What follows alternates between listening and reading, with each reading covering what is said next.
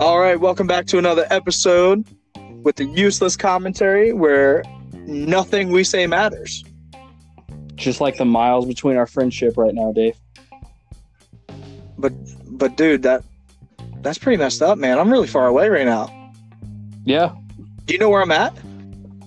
I don't know. Like, I always thought Travis lived in like Tennessee or something, but I think you're on the coast. I'm in North Carolina. So, dude, for our listeners, I traveled all the way to North Carolina just to do this podcast. What do you think of that?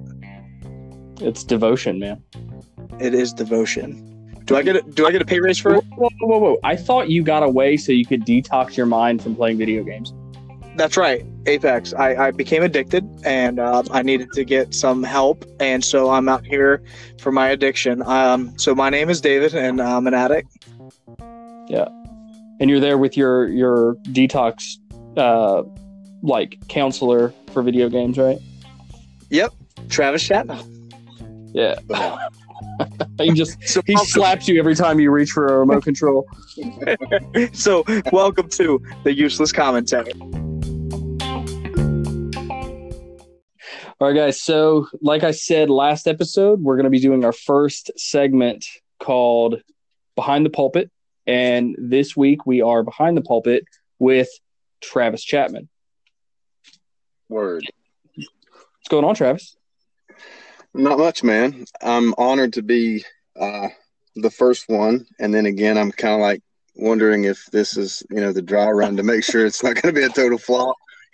So listen, man, we get like 12 plays an episode. It's already a flop. Man, listen, the useless commentary became a flop, and that's why the name is useless commentary. No, it was dead before it started. Not if I can help it. There we go. All right. Let's bring this Frankenstein's monster back to life. Listen, let me just tell you briefly a little bit about Travis Chapman. And Travis is one of my closest friends. Man, I love him to death. I thank the Lord for him, and we served a ministry together. He brought me on to be his youth pastor at South Leominster Baptist, and we got to serve together. And our families just, they just joined together. God knew exactly who I needed in ministry to help me, to guide me, to teach me. And, I'll be honest with you, I'm truly blessed to have him as my friend and also my brother in Christ. So I am super thrilled, and I'm excited to have him here to do this podcast. And we're going to have, Travis, some questions for you. But is there anything you want to share before we get jumping in on these questions? I don't think so. Let's go at it, man. You don't want to share with everybody about how amazing a friend I am and how great I am? Well, since you put it that way, no. Yeah. No, I love you, brother. I love you. Deep sea fishing for compliments right now, so just don't play into that. Man, I didn't pull out the money fast enough. But hey, well, listen, why don't you tell us a little bit about how you got started in ministry? Why don't we start there? I think that's obviously a great standpoint, and why don't you dive in there? Yeah. My grandfather, my mom's dad, was my pastor just for the majority of my young life up to about 21 before he retired for age. Just a good, solid man of God, lived it and preached it, and I admired him. And even before I was converted, before I got saved, I wanted to be like him. I wanted to be a preacher, and just admiring him. I got saved when I was 16 years old, but at 23, after I was married to my beautiful wife Rachel, the Lord really had been working on me pretty heavily. I felt this deep conviction for the ministry. I just felt like that's exactly what God would have for me to do. And so once I just finally threw the hands up in the air and said, I surrender, God began to open doors for me to go to Bible college. My wife and I hadn't even been married a year yet. We'd sold the only house that we had together to that point and moved to Knoxville, Tennessee for me to go to Crown College of the Bible. And so it all began in that area. So there in Knoxville under Dr. Clarence Sexton. So Well, that's awesome. Now you mentioned Rachel, but you forgot the three amazing kids you got. Yeah. Well, they weren't around then, obviously, but 3 years after we got married, we had Lucas. He's our oldest. He'll be 12 in June. And then 18 months to the day, David came along, and he'll be 11 in December. And then we got a surprise a year ago this June, named Shepherd. So we got three boys, and Lord's really blessed us in that area. Hey, Dustin. So Travis, his son, Shepherd, does something absolutely awesome and cool. And so what happens is when Travis sings this song. I'm not singing that song. Trav. I'm not singing Travis, you got to go. I'm not. Trav. No. It's for our viewers. It's for our listeners. I'll explain it. The song Sherry, it's an old song, back in, I don't know. I'm not that old. I don't think they know. Go ahead. No, Dustin, do you know? Singing it. I'm not singing that song. He dances anyway when you sing to him. That's what he does. He does. It's pretty cute. So who was your biggest influence early on, and how did they influence you? Well, I mentioned my grandfather, my mom's dad, who was my pastor. He was probably the first biggest influence. God just used him, his love for the word, his love for people, his desire to see the local church be what God wants it to be. He stood for truth, took a lot of flack from people when he would stand in what some people today would say is the wrong way to stand. But even Spurgeon did it. He would take political stances, when a political stance was going to go against biblical truth, which I think the church ought to do. Some people say politics needs to stay out, but I think we ought to make those stands. And he was one of the ones who would do that, and took a lot of flack from people, people that had been around him a long time, even some family members. And he stood his ground because he believed in truth. And so he was one. And then my pastor back home, Dale Cunningham at Boones Creek Bible Church, he's our home pastor now. But he was one of the ones who influenced me in the area of not only, being an expository preacher, but also in the area of having a daily devotional life, a walk with Christ personally. And that was huge, learning to have that and letting everything else grow out of that. So that's awesome, man. Appreciate that. Yeah, I think it's an interesting point that you bring up, right? So this idea of politics and religion and how the two aren't supposed to intermingle, in our culture today. And I agree with you. I think that is an incorrect worldview that has crept its way into our culture. So we hear it all the time. Well, I don't talk about politics or religion. In the realm of civil public discourse, those are the two things we need to be talking about, right? Because if you're not having a conversation, how are you ever going to change someone's mind?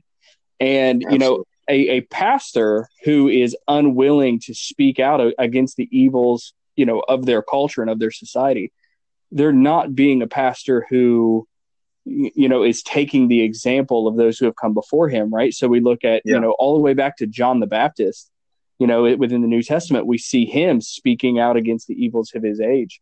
And I think it's like you said, that is a commendable quality. And I think more men need to take that stance, and, absolutely. You can absolutely still, preach exegetically, and you can still preach the spirit of the text without having to put your meaning into it, and still engage culture. And I think that's a great quality. Yeah. And I even personally, I just been sharing with Dave since he's been visiting with us too, of, how I was approached not long after even being where I'm at by a guy who was just being kind to let me know I had made a political statement in a sermon that was in regards to the evils that are clearly, rebuked by God in Scripture. Mm-hmm. I spoke of it in a message, and as he approached me afterwards, he said, "I'm just telling you out of love, brother." He said, "There are people who think that way in this church. I just wanted to kind of warn you." And I said, "I appreciate your kindness and, you're looking out, but I said, I'm going to stand for this truth and I'm going to declare it. and I don't mean it in a mean way, but it has to be declared. And so, yeah, I appreciate that out of my grandfather very much so. Yeah, That's definitely. awesome. I appreciate you sharing that. Definitely. Yeah. Well, and then especially in a culture today where everything is so political anyway, right? So you can't, decide whether or not you want like Captain Crunch or Fruity Pebbles without it being like, which side of the aisle are you on, everything becomes a political stance down to the smallest thing. So for us to do everything but preach against, political ideologies or philosophical ideologies, like, brother, how else are we going to call out sin? Because everything falls into a blue or a red mindset, within our culture today. You can't call something, evil or call something good without, stepping on the toes of, half of the country. So, right. Sure. Well, this is a really important question. Travis, Captain Crunch with berries or without? With berries. Dustin? So, okay, I think oops, all berries, but I hardly believe that it was an accident that it was all berries. They did that on purpose. You would, yeah, you would. But all right, let's move on to the next question here. And with Behind the Pulpit, Travis, let me ask you this. We kind of were talking about this today with a couple other elders and just fellowship, right? So let me ask you, what parts of ministry are you passionate about personally? Well, as knowing my calling, knowing what God I think has given me to do, number one is just the clear preaching and teaching of the word. Expositionally, I think there's topics that you hit at times, obviously, but topics can be hit on expositionally. So, just the clear teaching and preaching of God's word, that's probably the primary. But then, and this is not just a cliche word that's been thrown around because so many people use it now without engaging in it and without understanding it, but discipleship. And I mean that from the evangelistic side as well as the growth side, because I think they're one and the same. Because if you're constantly engaging people and doing what you're supposed to do, making relationships, and what you're doing is you're constantly either discipling someone to Christ or you're discipling someone in growth toward Christ in discipling them in Christ. So to Christ and in Christ discipleship. And it makes the church be what it's supposed to be, between each believer, between each member, as we just are loving each other and engaging in each other's lives and helping each other to grow in our faith. And so I guess those are the two main things that I'm passionate most about. So this kind of rolls into that. So I'm going to ask you, because you're just talking about that, but what are some of the biggest challenges as a pastor that you face that maybe congregations don't know about? Well, one of them is, true friendships, because if either one of you haven't experienced this yet, or anybody listening, if we have anybody listening, I hope we do. But anyway, probably not. I think we lost it when we asked Captain Crunch. Hey, I'm going to encourage people to listen. Anyway. But wait a second, Travis. I asked today, how many people did you share our podcast with? And the answer was none. I'm heartbroken. Well, I'm sorry, bro. Dave, put the fishing pole up. Stop fishing for likes, man. Come on. Right, we are going to earn these followers by the sweat of our brow, or we're not going to get them at all. All right, Dustin. Well, get ready to sweat when I get back. No, but listen, let's go back to that thought, though, in sincerity. You were talking about friendships. Yeah. So in the area of ministry, one thing I learned really fast, and it's still to this day, that's why I cherish, our friendship and other brothers that I have. And a lot of times it's people who are already in ministry in the congregation. They may even want to be your friend. They'll have you over for dinner. You may let the kids play together. But truth be told, they always keep you at arm's length, because they either, one, and I'm gonna try to say this the best way I can. I don't want it to sound like offensive toward people, but they either one they don't want you to know about their secrets because they think that you'll think bad of them, or they think that they hold you in such a high regard that if they see you being real, they can't have respect for you anymore as an elder in the church. And so, and when I say being real, obviously not being unruly, but just being a person. You know, you laugh, you cry, you have to discipline your kids, and whatever. And those things, that's probably one of the biggest challenges, is trying to maintain good fellowship with people who are not full-time ministry with me. So listen, just for anybody that's listening in our podcast, we got Travis Chapman here, and he's in North Carolina serving at Fellowship Baptist Church. There it is, Fellowship Baptist Church. And just so everybody knows, I traveled down to North Carolina to interview him. We have Dustin back at home, and we're trying to do this very differently than we normally do in the studio. So we have people sitting outside. We're sitting in a car, so don't mind us with any interference that you hear. Bear with us if you would. But Travis has been just really pouring out his heart in regards to some behind the pulpit things that maybe know about himself and struggles in ministry and different things about himself that he loves about the ministry. And so let me ask this question, Travis. We're chatting here. How has your personal ministry changed over the years? Well, I was warned of this before going into Bible college, but you still are not ready for it when you leave. You always feel like when you leave your educational, your place of education, whether, seminary, most of the time Bible college level, that you're going to be the answer to all the church's problems that you go to. And you go in with this almost a haughty, prideful mentality.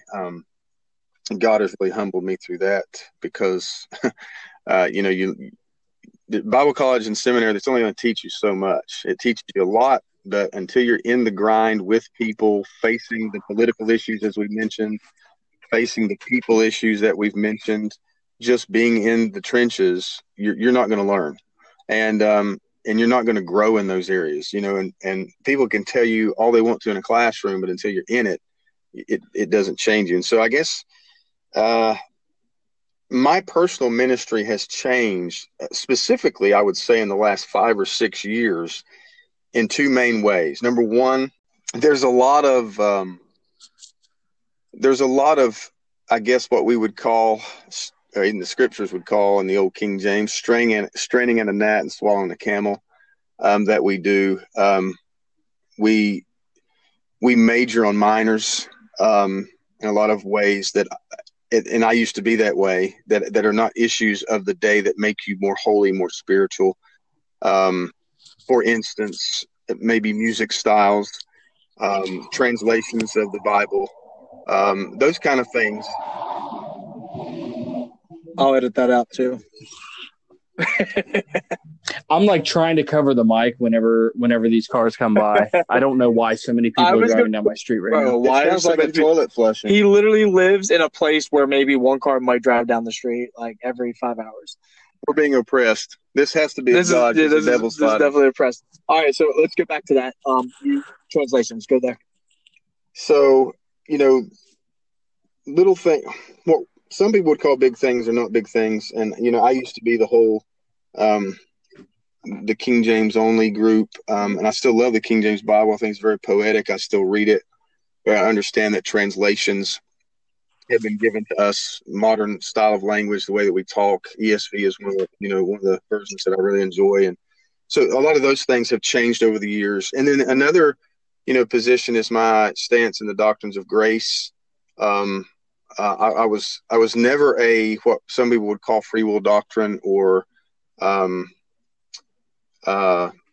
strong Arminian views that would believe in a work salvation. I was never that, but I did have the free will view that I can make a choice at any moment or be persuaded at any moment by maybe someone's preaching to put my trust in the Lord rather than it being an actual act of grace and his calling on my life. I think the biggest thing is just in how to handle people and how to handle the ministry itself.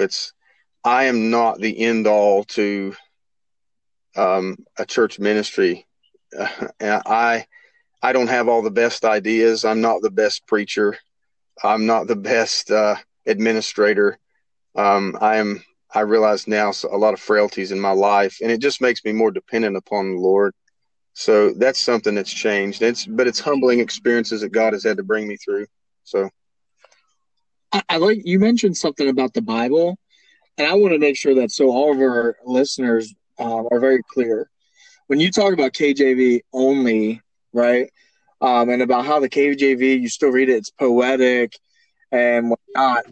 Sure all of our listeners understand is that you're saying that the King James is poetic, but yet that is still sharp and powerful, and it is still the perfect inerrant word of God, just as much as New King James or ESV or New American Standard Bible. Correct? right, absolutely, yeah. Because I just, man, there's too many people out there that really want to, like what you said, man. They want to divide. They want to cause, and I want to make sure nobody tries to twist your words in any way. Well, on that, I want to make this statement too, because you and I talked about this earlier today in the young man that we're discipling.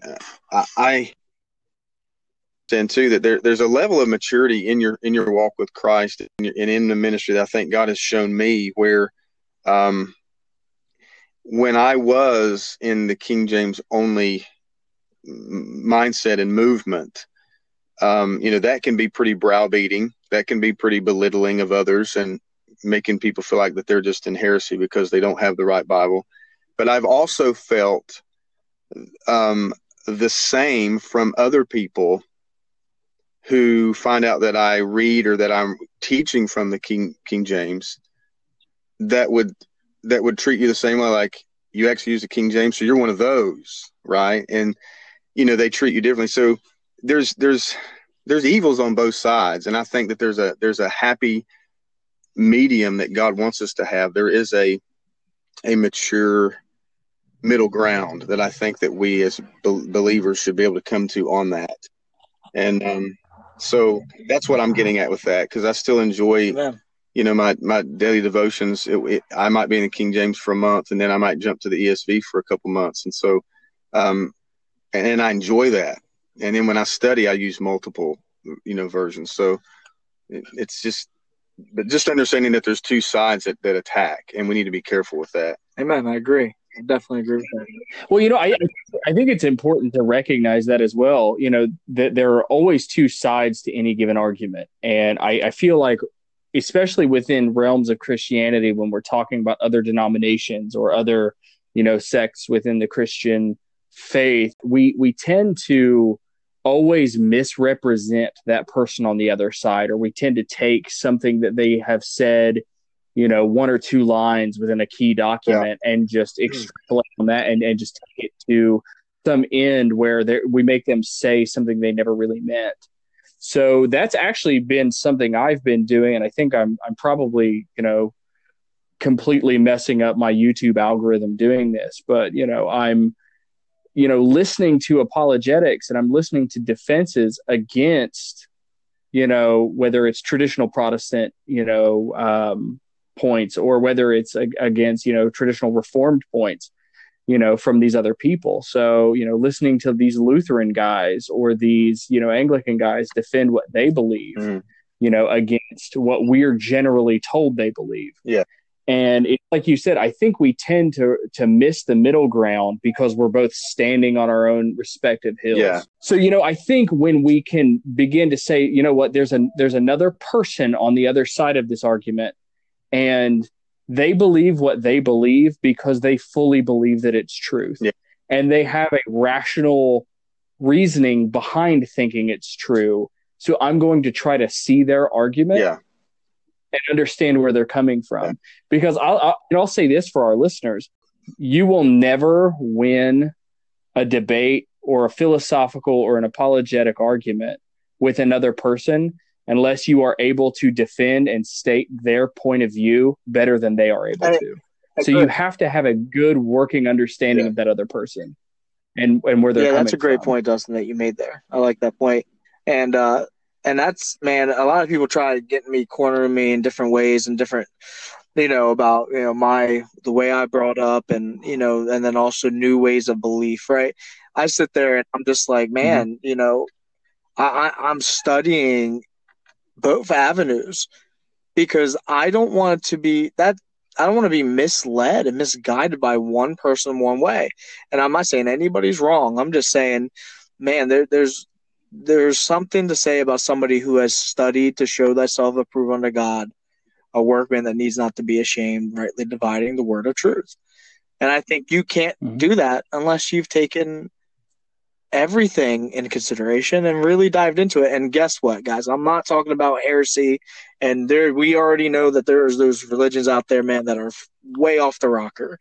You definitely know that there's differences in there. But one of the last things I want to bring to you, Travis, is a question to kind of end our Behind the Pulpit series. And here it is. You ready for it? I think so.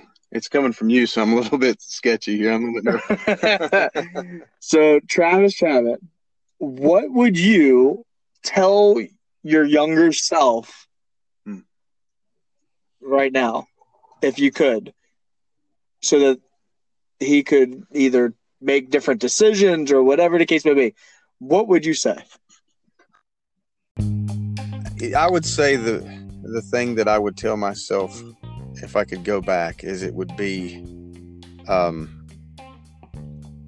be more quick to listen. I'm a very outspoken and opinionated person. The Lord has given grace and slacked that off a lot more than it used to be. But I'm the kind of person who has been very guilty, especially in my shepherding days and trying to just work with people, I've only listened to enough of what you're trying to tell me in order to figure out how I can give a good response. Now, some people would say, well, isn't that what you're supposed to do? Well, in some sense of the word, yes. But to listen and think about, and even tell someone, say, you know what, let's pray about that and meet about that again, so that I can get in God's word and try to figure out how I'm supposed to handle the situation, or how I should respond. I think one of the things is just listen more, be slower to speak, listen more, and even be more prayerful, and not so hasty and just trying to get something done or get something said. I hope that makes sense. Sometimes we can be so hasty and just trying to get something done or make a response to somebody that we've really missed what was trying to be said or something God's trying to teach us in it. So I think that would be one of the big things that I would probably tell myself. Shut up and listen. One thing that you would say that maybe isn't that serious but would be more lighthearted, that you would tell yourself that you know now to warn them back then? Smarter.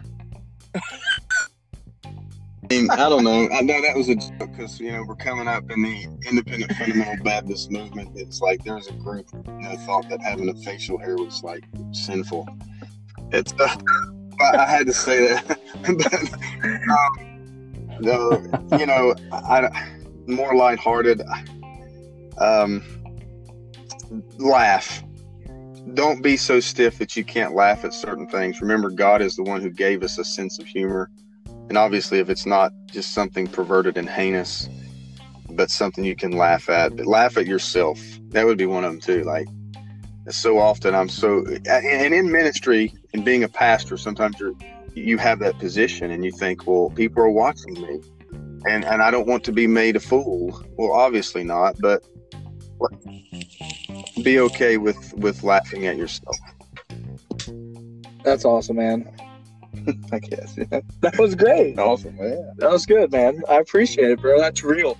Listen, I think Dustin would agree with me, man. We ain't trying to have people on here that are going to be phony and fake. We want people that. Unless they're paying to be Okay, on yeah. here. So I mean, I take that back. If you want to give us a donation of, You can be a total Sesame Street character and come That on is- this podcast that is if you're true. paying to be here. Hey, I want to say this one last thing about Travis Chapman to our listeners, man, is that the one thing that made me see that he was a true man of God was that he was willing, more than one occasion, to call me back, whether it was the night or the next day, to apologize to me on something that he felt like the Holy Spirit told him he was wrong about. And I have yet to find many pastors that do that. And he's one of the few. And so this is a true, real man of God that loves his family and he loves people. And I appreciate him coming on here and being the first one, man. That's a lot of pressure on that. It is. It'd be hard to top, but I think somebody else will beat me out. We'll have you back. Dustin, any closing remarks, my man? Nothing worth. I mean, it's all useless. Anything I have to say. Useless anyway, so. commentary.